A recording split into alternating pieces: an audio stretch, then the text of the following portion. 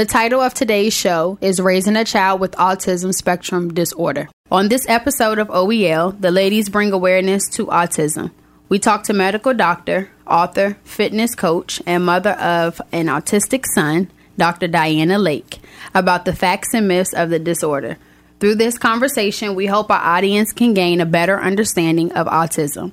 So sit back, relax, and enjoy some juicy conversation that is sure to be on everyone's lips.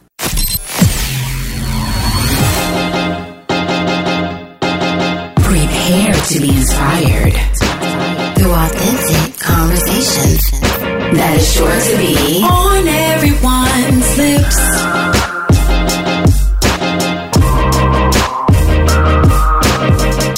Welcome to episode 10 of On Everyone's Lips. We're so happy you all chose to listen to us. My name is Monique, aka Mo. My name is Lindsay J. My name is Chelsea Jade, and we are the ladies of OEL. What's up, y'all? What y'all getting into? It's Labor Day weekend. How y'all feeling?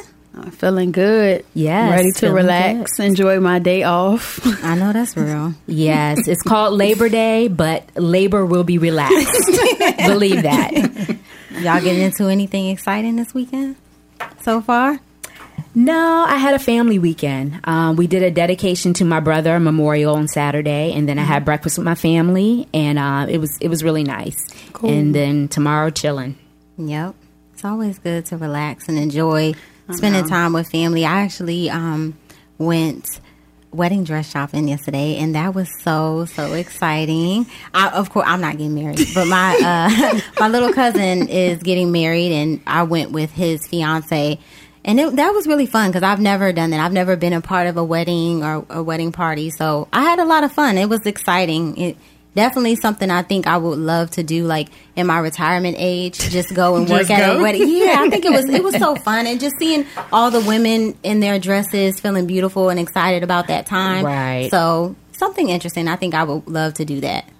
It sounds fun. Yeah, it was really fun. What about you, Chelsea Jade? I'm not doing anything. I know that's real. Nothing. Relaxing. No plans. Just to relax. Well, today we are going to be talking about autism. And we have a special guest in studio with us. Dr. Dai's expertise in medicine, fitness, and holistic lifestyle makes her a perfect speaker on various topics. She is both relatable and engaging. Her previous speaking engagements have focused on disease prevention, body confidence, nutrition, exercise, and strength training. She is also an advocate of work-life balance, emotional wellness, self-care while caring for a special needs child, and using organic foods and supplements to elevate your mood and overall health. It is our pleasure to welcome Dr. Diana Lake to the studio. Yay! Welcome. Thank you so much for being here today. Absolutely. And so before we get into our specific topic, I just want to give our audience a brief synopsis of what autism is. So autism, or autism spectrum disorder, abbreviated as ASD, refers to a broad range of conditions characterized by challenges with social skills, repetitive behaviors, speech and nonverbal communication. And according to the Centers for Disease Control, autism affects an estimated 1 in 59 children in the United States today. Wow. Absolutely. I'm definitely excited because I don't know much on this topic, so I'm really excited to gain knowledge about this with you here, Diana. I'm very appreciative you came out to speak with us on this. You're welcome. Thank you for having me. You're welcome. So one of the first things that we wanted to ask was, what are the signs that you saw in your child that made you aware that they may have autism? So before I answer the question, the 1 in 59, that number is just that is getting smaller and smaller and smaller. So, you know, it was 1 in 69, it was 1 in, 75. So it's getting smaller and smaller. So the incidence and the prevalence is getting higher. Wow.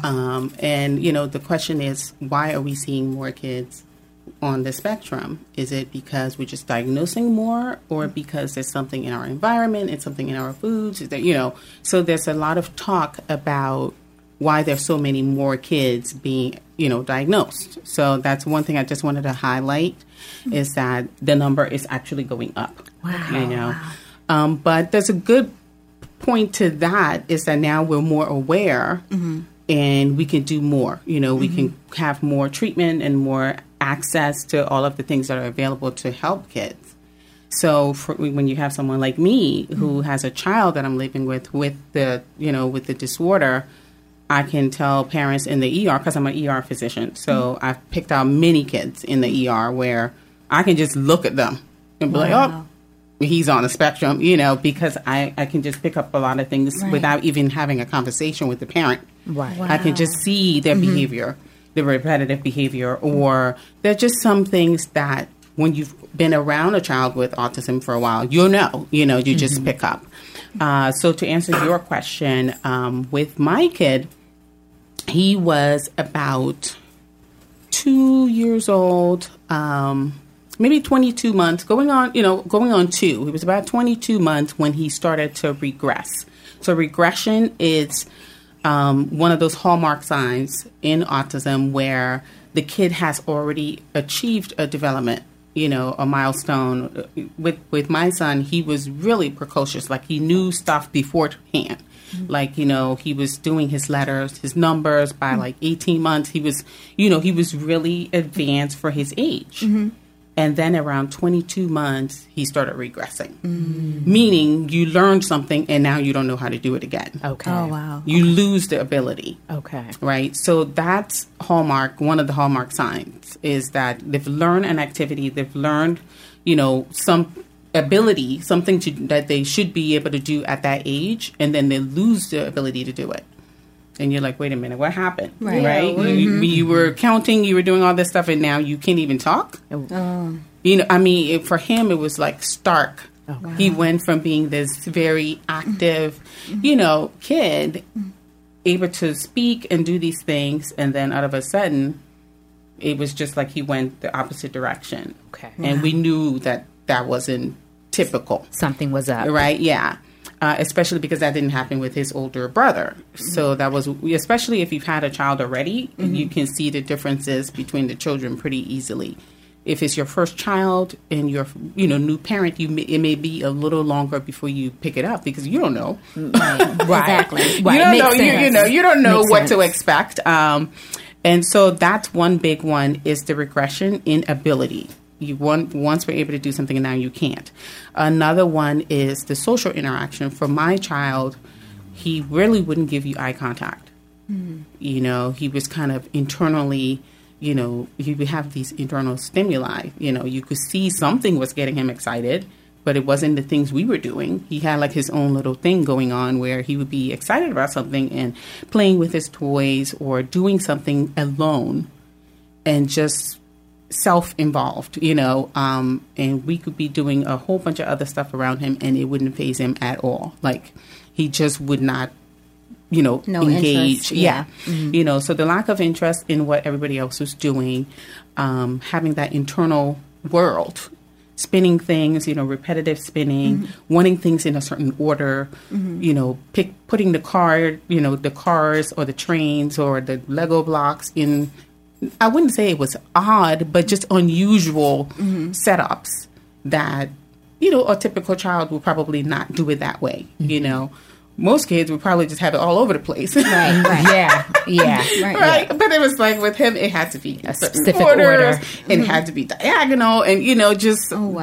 that kind of thing. And you're like, what is this? What are you doing? And you try to just be curious and see what it is. And you would see that, frequently where those things are happening.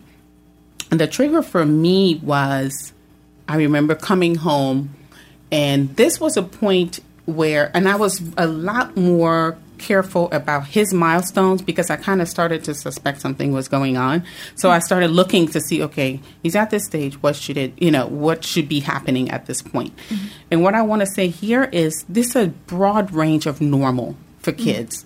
Some kids don't walk till 17 months, and that's okay. Like you expect them to walk by 1 year. Right. a lot of parents will freak out if their kid is not walking by 1 year, but still, if they walked at 18 months, that's still okay. So I want people to know there's a broad spectrum of milestones for kids. Some of them are super early, some of them are super late. Like both of my kids were crawling before they were 9 months. They're crawling at like 7, 8 months, and then some kids don't crawl till they're about 11 months.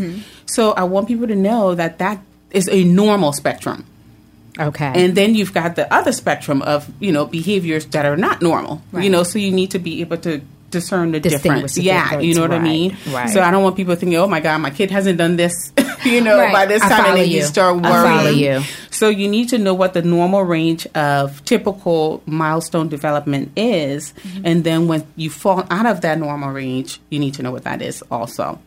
So for him, like the repetitive, behavior, definitely atypical, especially if it's just really over and over and over. A typical developing kid may spin something 1 or 2 times, then they move over to something else, right? But when it's 30 times, sitting there, like, over and over again, then you start to notice. So the repetitive behavior, the lack of social interaction, and what I was saying before about coming home, and most kids will run to you, right? Mama, right? They see you at the door. They run to you. They want to hug you. They want to greet you. Yeah. Yes. That wasn't happening, right? It wasn't happening, and I was sad by it. I was like, I just walked in the door, and this kid is like just sitting there, What was his reaction? He would look. He would look up. And then go back to whatever he was his doing. Toy, or that kind of thing. Yeah. There was no instinctive reaction to, oh, Mama's home, and run and that I've kind heard of thing. that they don't show much affection. Like affection is that? See, that's funny because with my kid, as he's grown and as we've poured into him lots of intervention. So I mean, he is 8 now, going into the 3rd grade. Fully verbal, fully, I would say he's on the higher functional side of the spectrum now. But that's from 2013 to now. So over 6 years, we've put in a lot of work and patience and, support and, getting therapies and all those things. So that's why he's progressed so well.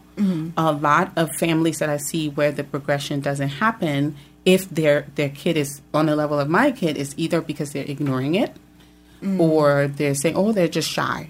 They don't interact because they're shy. Making excuses. Or, or in denial. Yep. Don't want to accept. A lot of times I feel like moms accept it quicker than dads. Dads are like, my son is fine. Yeah. Leave him alone. He's fine. He's just shy. No. And so you kind of have to get people to, a lot of times for me, it's easier for me to tell the parent because I say, listen, my child is on the spectrum. So if I'm telling you this is because I care and I want to make sure that, my come from is, listen, don't ignore this because you can do something about it. You can do something about it and you can change this child's life. Exactly. And their ability to be an adult that's independent. So if you keep stuffing this and not mentioning it and keeping it in the family, and a lot of our communities, we like to keep things on the under the rug. And the earlier you catch it, the better. Absolutely, the more you can do. Absolutely. And I wanted to ask you something on that when you mentioned your son is like on the other side of the spectrum now, because I know that there are different types of autism. So if someone does have maybe a more severe, is it possible to work with them and possibly move them towards getting on a less severe side of it, or is it kind of already too far gone? That's a great question. So it's basically based on where the kid starts. So there are more boys with autism than girls, just the way the statistics, go. So a lot of times we'll see them, the boys. Very few times I've seen girls. So when the kid comes in, usually when they're doing the assessment, they'll ask, are they verbal at all? So are they even able to make language? Okay. That is a great, we call it prognostic, I can't even talk. You're fine. I don't know how to know what you're saying, so I I I was going to say prognosis is it basically, which is the terminology we use in medicine to say how well is this going to go for this person. Okay. You know, Okay. traditionally, if someone comes in at this level, from what we know, how well is it going to go for this person? Is it a good chance that they're going to improve? Is it kind of too far gone? Is it, you know, so if they have verbal ability, most times they can do better because you already know they're able to speak, right? So the thing with autism, a lot of people have communication issues when they're on the spectrum. So are they able to produce language at all? And then that kind of puts you into two pathways. You know, either you're nonverbal and you cannot speak, you cannot, you know, you may be able to gesture, you know, and those people typically, if they're completely nonverbal, most times also their intelligence would be pretty low. Okay, so some of them are very, very low IQ. So it really depends on, you know, where they present, you know, when they're diagnosed. So if they're diagnosed and they can already make language, they can already say certain words, you know, but maybe they just don't understand idioms, you know, things like things that inferences, you know, and things like that, things that are just more complex, like a more, you know, higher level of thinking. Right. You can work with those people, right? You can actually teach them and you can move them further up the spectrum. So if you come in and this person is completely nonverbal, maybe 4 or 5 years old, still in a diaper, you know, those kids, you can still work with them, but like I was saying, the prognosis for them is lower, right? Because they're just way, way low on the spectrum. But it's not to say they cannot improve. They still can improve, but their improvement wouldn't be expected to be the same as another kid who maybe is able to read, but just has a lot of behavioral issues or just has a lot of social issues. Because that's a different, you know, that's why it's called spectrum. Each kid literally will be somewhere different on that spectrum. Right. And depending on how they're coming in is where you start and look at their deficiencies. Like, okay, what are they good at? Let's feed on that. Let's use that to reinforce them. And then where are they struggling? Let's get therapies for those areas. So that's kind of the way you work it. Okay. So no matter who it is, you can still get improvement, you know, depending on their ability, depending on what they're able to do. Oh, wow. That's good to know. That is good to know.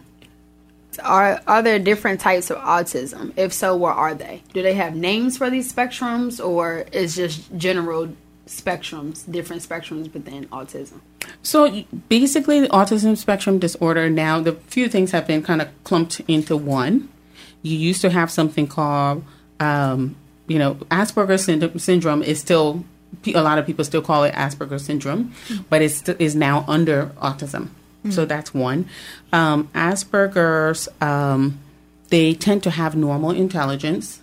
They tend to be kind of your geeky guy, you know, that's quirky. Okay. You know, so they tend to have normal intelligence, but where they suffer or have challenges is with the social interaction, the nonverbal communication, right? Picking up cues of, you know, you said something to someone and they're angry or they're upset, and maybe it's only in their body language, but sometimes they don't pick that up. And they keep going, you know, and you're like, did you not see what you just said offended this person? You know, like, so the nonverbal cues, that normally you will be able to pick up. People with Asperger's sometimes struggle with that. They can't read between the lines. They're very literal. Okay. And actually, my son is pretty literal, too. You know, so if you said something like, it's raining cats and dogs. He might say, he doesn't do this anymore, but he might say, I don't see cats and dogs. You see what I'm saying? Okay. So the idioms and things that we say in the English language, especially, English is so difficult. It is. Yes. You know, so we say so many things that don't mean what it really is. Right, exactly. Like literally it doesn't translate, you know. So for people with Asperger's, sometimes that's a challenge with translating phrases and you know, ways of speaking, figures of speech and things like that can be difficult to translate because they're seeing it literally like the way it sounds, where the meaning in the English language may be different. Right. So things like that. So, you have those ranges where people are on the spectrum, but you could be completely nonverbal with mental retardation. You could be a higher functioning autistic person where you have a regular job, you have responsibilities, you have a family, and most people won't even know you're on the spectrum until maybe you're stressed. Wow. And then it comes out. That's like when the itself. deficiencies show up, so you can have people, with different levels on the spectrum. And you mentioned making the different prognosis. So how is autism diagnosed? Like what does the test consist of?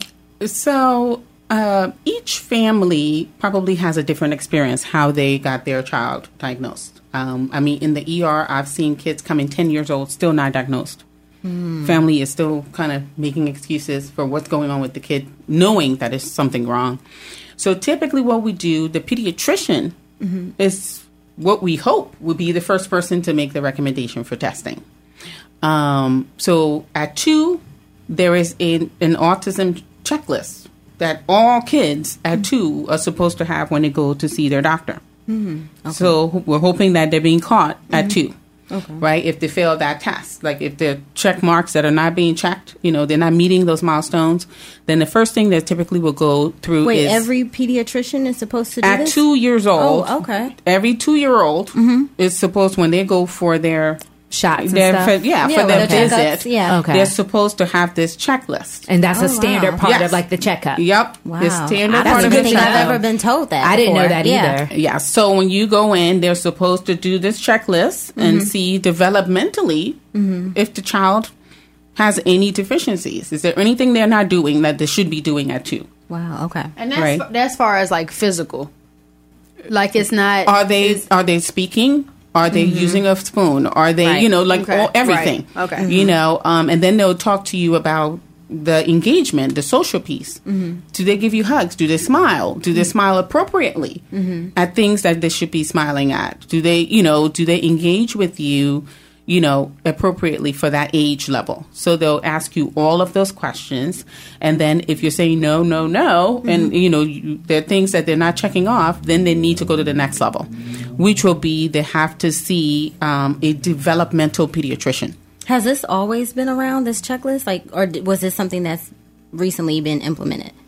I'm not sure if it's always been around, but it's definitely there now. Okay. I'm not sure when, it became standard, but it's definitely there now. Okay. And that's good to know. Because you mentioned the checkup with the 2-year-old, and, I wanted to ask as far as has vaccines, because we've heard that vaccines maybe could cause this. Can you speak on that a little bit as far as increasing since measles, mumps, and rubella, the MMR vaccine has been shown to increase autism? Do you have any experience in that? So there's a lot of talk about, vaccines. A lot of people use this for reasons not to vaccinate their kids. I am definitely pro-vaccination. Okay. My children are vaccinated. I've seen children come into the ER who are not vaccinated and what ends up happening to them. Oh, wow. So you've seen the other side of that. Yes. Exactly. Yes, because a lot of times the people who are against vaccination, they haven't had their kid get sick. They're saying, there's going to be herd immunity, which is this idea of everybody else around you being immune, so your kid would be fine. Not true. Okay. There are all kinds of, measles outbreaks and stuff going on now because of all these people who are not vaccinated. But as far as the connection between the vaccines and autism in particular, you've got all kinds of, people on different sides of the fence of it. Some people are saying, we feel that something's happening in the body when you vaccinate with all these vaccines, and then it's causing some kind of a mutation that's making these children become autistic. The way I have addressed it with my patients is I tell them, make sure you're just getting 2 vaccines at a time. Because I do feel that from the studies that have been done, when you have so many vaccines together, You know, kids will come up with fever, and, you know, they have higher incidence of reactions. So not saying that the vaccine itself is causing someone to have autism, but when you have more vaccines together, you definitely increase the risk of having an adverse effect. Okay. Right? So that makes sense. Yeah, and what I tell the patient basically is, listen, if you go to your pediatrician, you have a voice. Just tell them, I can come back and we can split this. You know, you can do 2 today. We can come back in 2 weeks, get the other 2. You know, I think we're learning a lot more about the side effects of vaccines as we go through and see all these things that are happening with kids. But I would not say do not vaccinate your kid because you're worried that they're going to get autism. There's so many more other, factors that come into play that, causes someone to be autistic. Is it genetic? Can autism be genetic? Is it hereditary? So basically right now they're doing a lot of gene testing, just like they do for breast cancer or for other things to see if there's a certain gene that you have that you're born with that increases your likelihood to become autistic. And right now, at this point, they're seeing similarities. So it's not an answer. It's not a question you can say yes or no to right now, because they're seeing that from the studies they're doing. There's certain commonalities they're seeing in people who have autism, where they're saying, okay, we see many of them have this change in this particular gene, but they can't say for sure that, if you have this gene, this change in this particular gene, that you're going to be autistic. Gotcha. So there's not a cause and effect, but they're seeing a similarity where people who are on the spectrum, they're seeing a similarity where many of them tend to have a particular, pattern. Okay. When they're looking at their genome, which is kind of like their full DNA picture. Right. Thank you for that information. Yeah. And thank you for the information on vaccinations, because I know there's a lot of mothers out there who, that question comes up. Should I vaccinate? Should I not? I know, getting off the topic a little bit, but it's great. It's on topic. No, it is. It's on topic. I have a lot of friends who actually don't agree with vaccines. Yeah. And they are doctors. I've had colleagues who did not vaccinate their kids, and we found out, just in conversation, like, oh, really?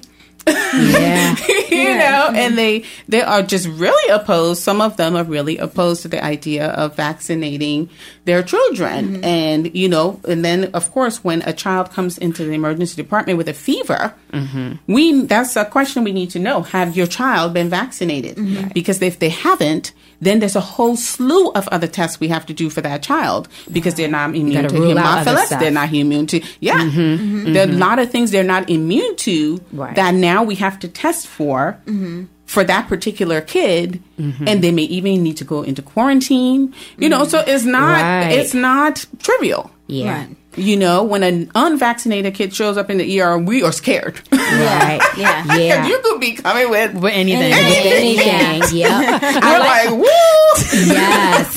Right. I like how you mentioned. Lock them up. Yeah. No, because Shut it down. Come away from the rest of the population. Yes, Yep. because you're coming in, and especially if you've traveled, that's like a whole nother level. Can you travel with not having your immunization shots? I mean, it's not something the airlines are looking for. So you can travel, and when you travel especially if you're going to places that we call endemic for certain things, if you go to a Caribbean country, or you go to South Asia, or you go to, certain places, you could come back with other stuff.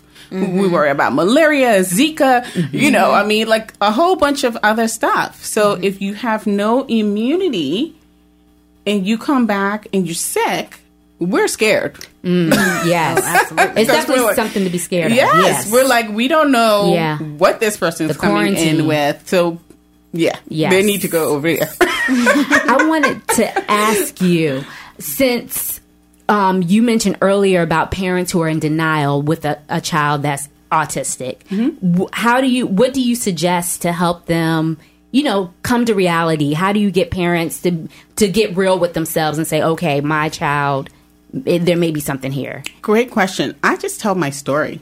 Okay. I mean, the look on a parent's face when their child has autism and they show up in the ER and I tell them I have an autistic kid, they're like, so you understand.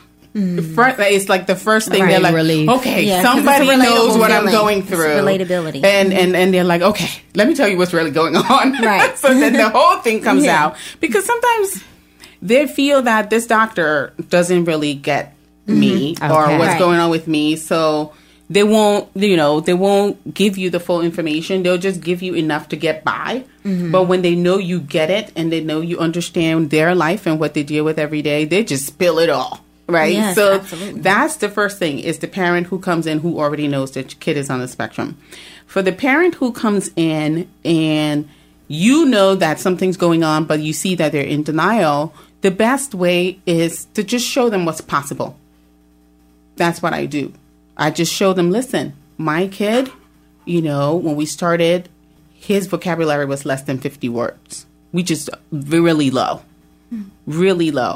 I said, because of the intervention that we've given him, speech therapy, occupational therapy, parent teaching and training, so that the parent and the people in the home know how to interact with him and continue the education at home, because it's every day. Every day you got to keep practicing.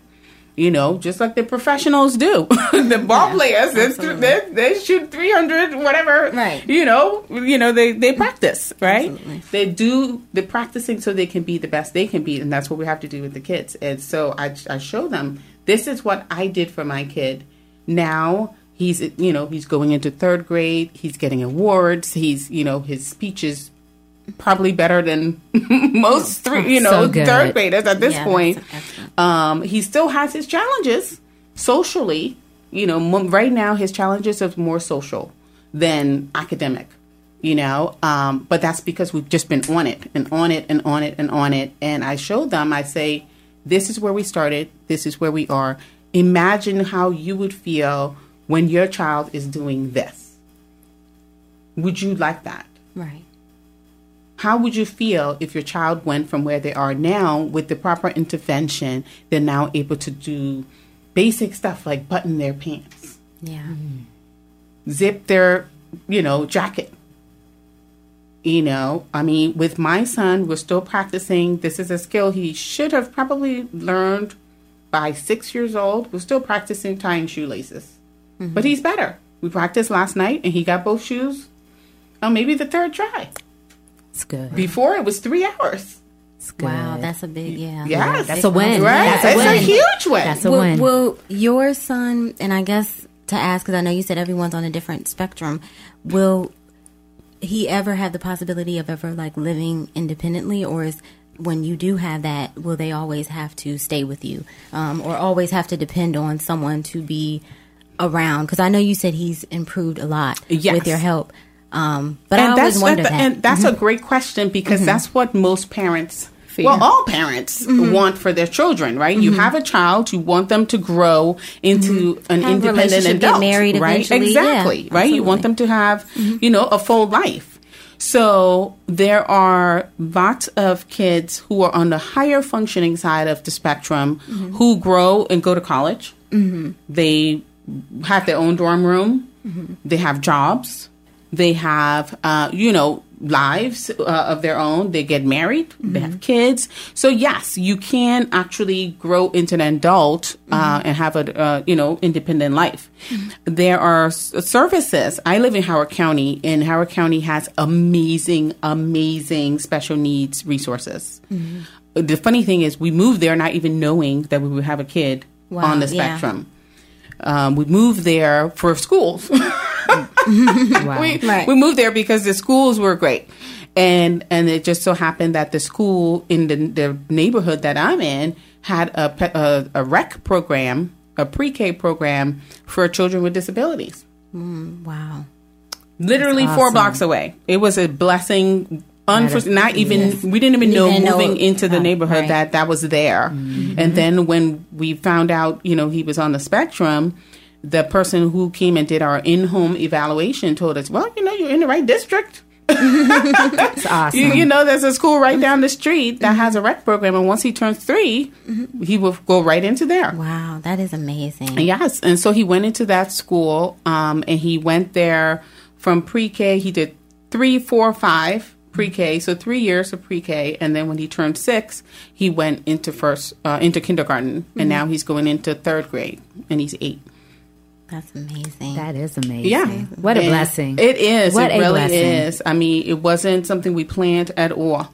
And I've had doctor friends, other mom friends who have moved to Howard County because of their special needs resources. Yes. That they weren't getting, you know, in Montgomery County and other places in Maryland. They moved to Howard County because the resources are just awesome. Is it a requirement in every school to maybe bring it to the parents' attention if it's something going on with the child, like if they're not learning at a certain rate? I'm not sure what the requirement is for schools, but I know that, you know, you have 2 things you can do as a parent. If you feel that your child is kind of lagging and not keeping up, you can ask for accommodations. So you can ask for something called a 504 plan, 504, a 504 plan, where the school psychologist or the school, I don't know what is in each school, but you typically have some kind of a counselor or something like that, will evaluate the child and see if the child needs to have accommodations. And then they'll typically have the child see a psychologist, and the school, you know, provides that to see if there's something going on with the child that, you know, are they ADHD? Do they have, you know, a learning disability? Is it dyslexia? You know, because it doesn't have to be autism. It could be some other form of disability that's preventing them from keeping up. So whatever that is, they can then assess them and make sure that they figure what it is, and then give them accommodations. It could be either changing their position in the classroom, moving them closer to the teacher's desk, giving them a checklist that they have to follow every day, maybe having them test in a separate space where they have less distractions. You know, I mean, they could have a plethora of things. There's a website called understood.org. Understood.org is for basically this kind of stuff. Parents wanting to know what to do for a child who has some variation of a disability. You go to understood.org and it gives you a whole lot of information. So parents can go there and they can get information about schools, information about the community, you know, what's in the community that you can use, you know, information about support groups, you know, and other organizations that will support whatever that condition is that your child has. Okay. Thank you so much. Thank you for sharing that. Yeah. Okay. And then go ahead. go ahead, Chelsea Jade. Okay, so being a parent of an autistic child, what are some ways you cope with stress? And what are some tips that you can share? Yeah, because it's stressful. Oh, just my God. being a parent, period, child. Yes. Yes, it is extremely stressful, especially if you're trying to teach your child something and they're not getting it. Mm-hmm. Woo. Believe me, I know. I don't have the patience, So child. pause right there before you continue on. Do you have like some type of conversation with your child that like, does he know that he has a disorder, or is it something that you do not tell them? He knows that he has a condition Okay. that is different from a typically developing child. Okay. Okay. Right? I don't typically use the word normal versus abnormal. Okay, it's different. Right. Right. All right, because you ultimately get to do the things the other kids are doing. You just have a different way of doing. Even like tying his shoes, he has his own little way. Right. It's not what I said. It's just a different way. He did it a different way, but it tied. I More was than one like, way to get thank you, there. Jesus. I don't care how you get it there. As long as you got it. And he loops his, he does his own little loop. And I don't like the loop, but it ties. And I'm like, listen, I don't care as long as, we get to the end result. So it's different. Okay. It may take him a little longer to do something, but the ability is still there. You just have to train. You have to teach. You have to be patient. Lots of breathing. You know, you got to put yourself in timeout. Like, okay, I need to take a break. You know, because you get to a point where you get frustrated. Mm-hmm. You know, you get frustrated and you're like, okay, let's come back to it. You know, I mean, I remember with the shoe tying, 3 hours we were on it, trying to tie those shoes. You know, and he was like, Mama, it's been 3 hours. I was like, okay, let's try again tomorrow. Yeah. But at least he got that, you know, and then you praise a lot, right? You praise a lot for the accomplishments, for what's actually been, you know, achieved. So, okay, maybe we didn't get all the steps of tying the shoe, but at least you got the first knot. You know, you got that first part. So at least praise for that. Mm-hmm. And then, you know, you come back to it again. But yes, there's a lot of times where you have to be patient. Mm-hmm. And I'll tell you, I was not a patient person. Before I had children, I had no time for anything. It was just like my level of patience was zilch, you know, and I would just move on. If it, if it's something that was stressing me out, I did not have the patience at all to deal with many things. Mm-hmm. And then I had these kids, and it was like, you can't just walk away. Right. Absolutely. You know, so as a parent, it makes you a better person because you love them. Right. And you want to see them improve. So you have to dig in yourself to come up with that change that needs to happen in you so you can be present and be there to do the stuff that needs to happen with them. That's good. You know what I mean? Because otherwise, you know, it's not going to happen. If you just walk away, they're not going to learn. Yeah. Right. And then, you know, they're dependent on you. And I don't want them to be dependent on me. Yeah, absolutely. I want them to be the ultimate goal is independence. Yes. So it makes you have to kind of, you know, find ways to deal with the stress of it. And either, you know, you just take a break, you come back to it. You know, both of you have to do breathing exercises because he's frustrated too. Right. You know, he wants to be done with it, you know, and so you both have to learn to breathe. He loves timers. So he's like, can I get a timer so I know how long before we start again? So I give him his timer, you know, because if that works for him, even though it's not something most kids would probably ask for, I give it to him because it just makes the transition easier. But what are you doing for your self-care? For you as a parent who is dealing with that day in, day out, how are you taking care of yourself? What do you do for your own Is self? your fitness part of that's diet? actually... How are you taking care of you? So actually during the whole, you know, learning about his disability, during that whole time, I was going through a divorce. So that's actually when the whole fitness thing came about for me, was I was so stressed learning about his disability, learning about all of the things we would have to do, you know, the different therapies, the change in my schedule. Because you're used to just doing your 9 to 5, right? You know, going to work and coming home. But now you got to, you know, you got to do 3 hours of therapy every day. So you got to put that into your schedule, you know. And then, like I said, I was going through a divorce. So that was stressful. So I had to figure out a way to deal with my stress. And fitness was what it was for me. Wow. I got to a point where one of my girlfriends, I'm in a mom group called Mocha Moms. I'm going to plug them. Yes, plug them. Mocha Moms. Shout out to Mocha Moms. Exactly. You know, Mocha Moms of Howard County. I mean, there are Mocha Mom chapters in many states, probably 30 states by now, or maybe even more. And it's basically a support group for, you know, minority moms. You know, some are stay-at-home, some are working moms. And so one of my girls from my Mocha Mom group basically was like, let's go for a run. I had never run a day in my life. I remember this. It was 2012.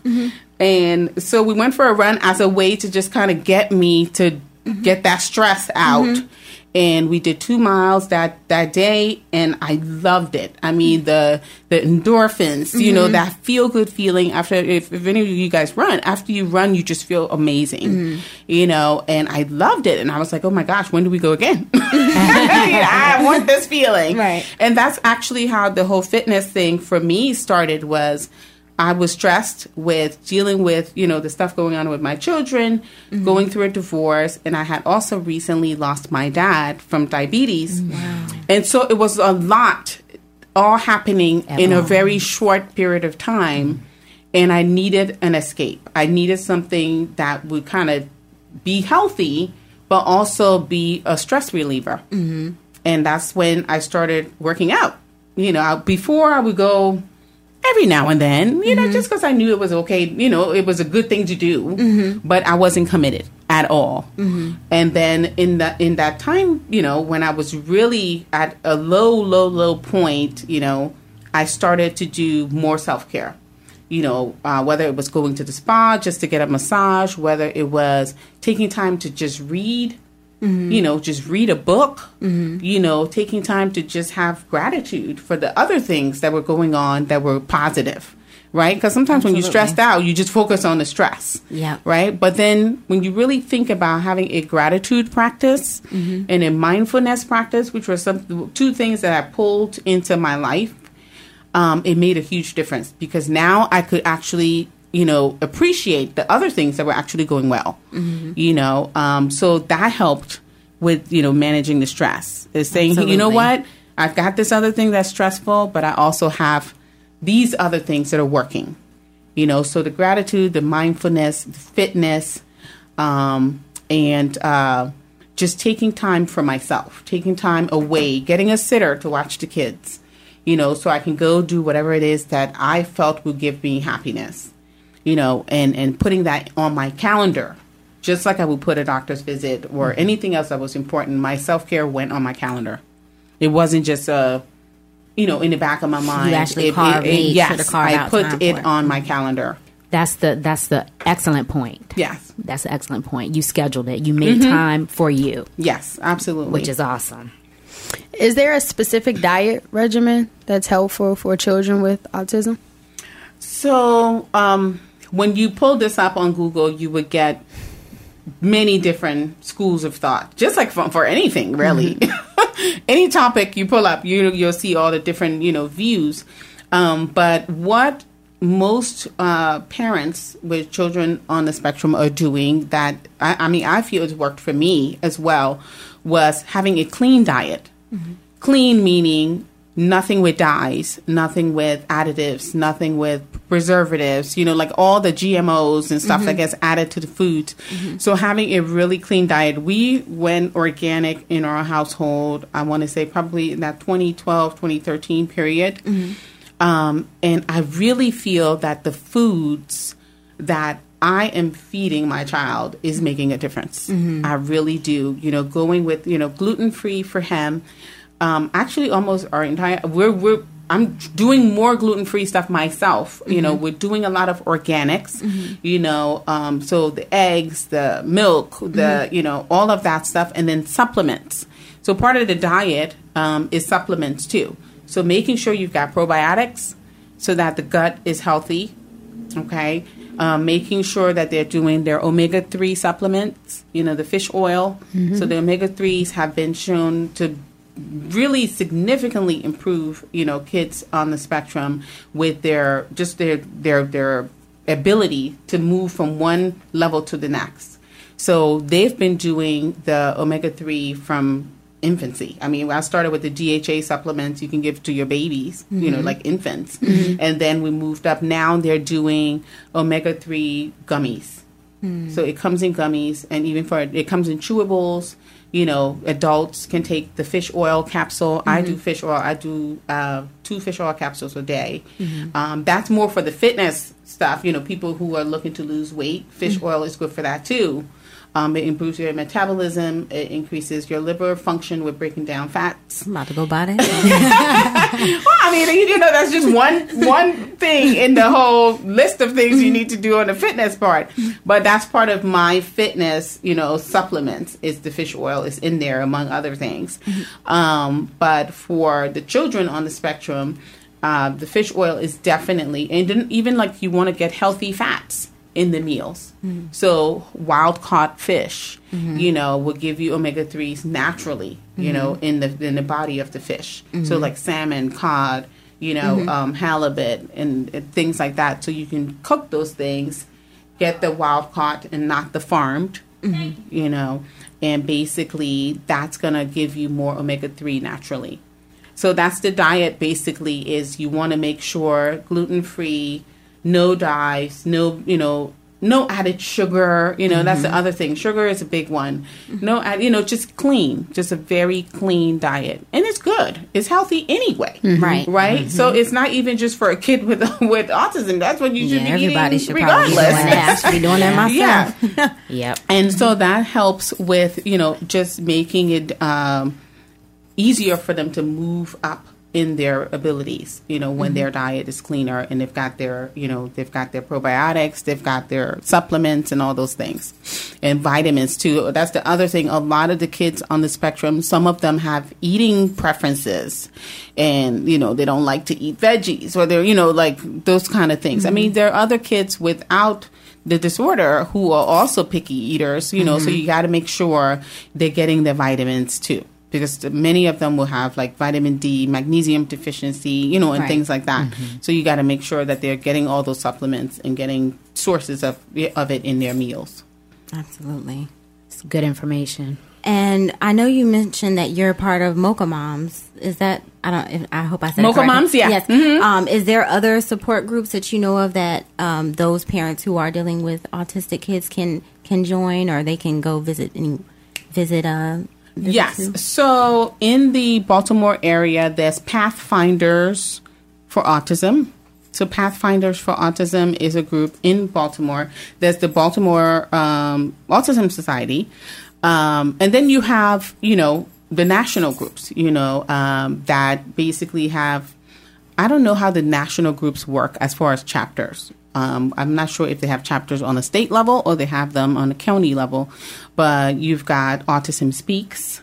So that's a national organization. You have American Autism Society, so there's some, national groups that you can certainly get resources from. And then they're within your state and within your, your county, that there are groups there too. So if anyone wanted to look for a group in their county, they could just type in, autism support groups, Frederick County, or whatever county they're in, and then it'll come up.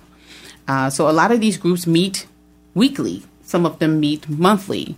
And so the parents get to know each other. Some of the kids get to know each other. Some of them will have respite for the other kids who are not on the spectrum in the family, so that the siblings can get together and then they can share their experience with each other, like the teens especially. Wow. A lot of the groups will have respite for and just activities for the teen, like the the kids who are not on the spectrum in the family to get together too. So this way everybody in the family is getting support. Absolutely.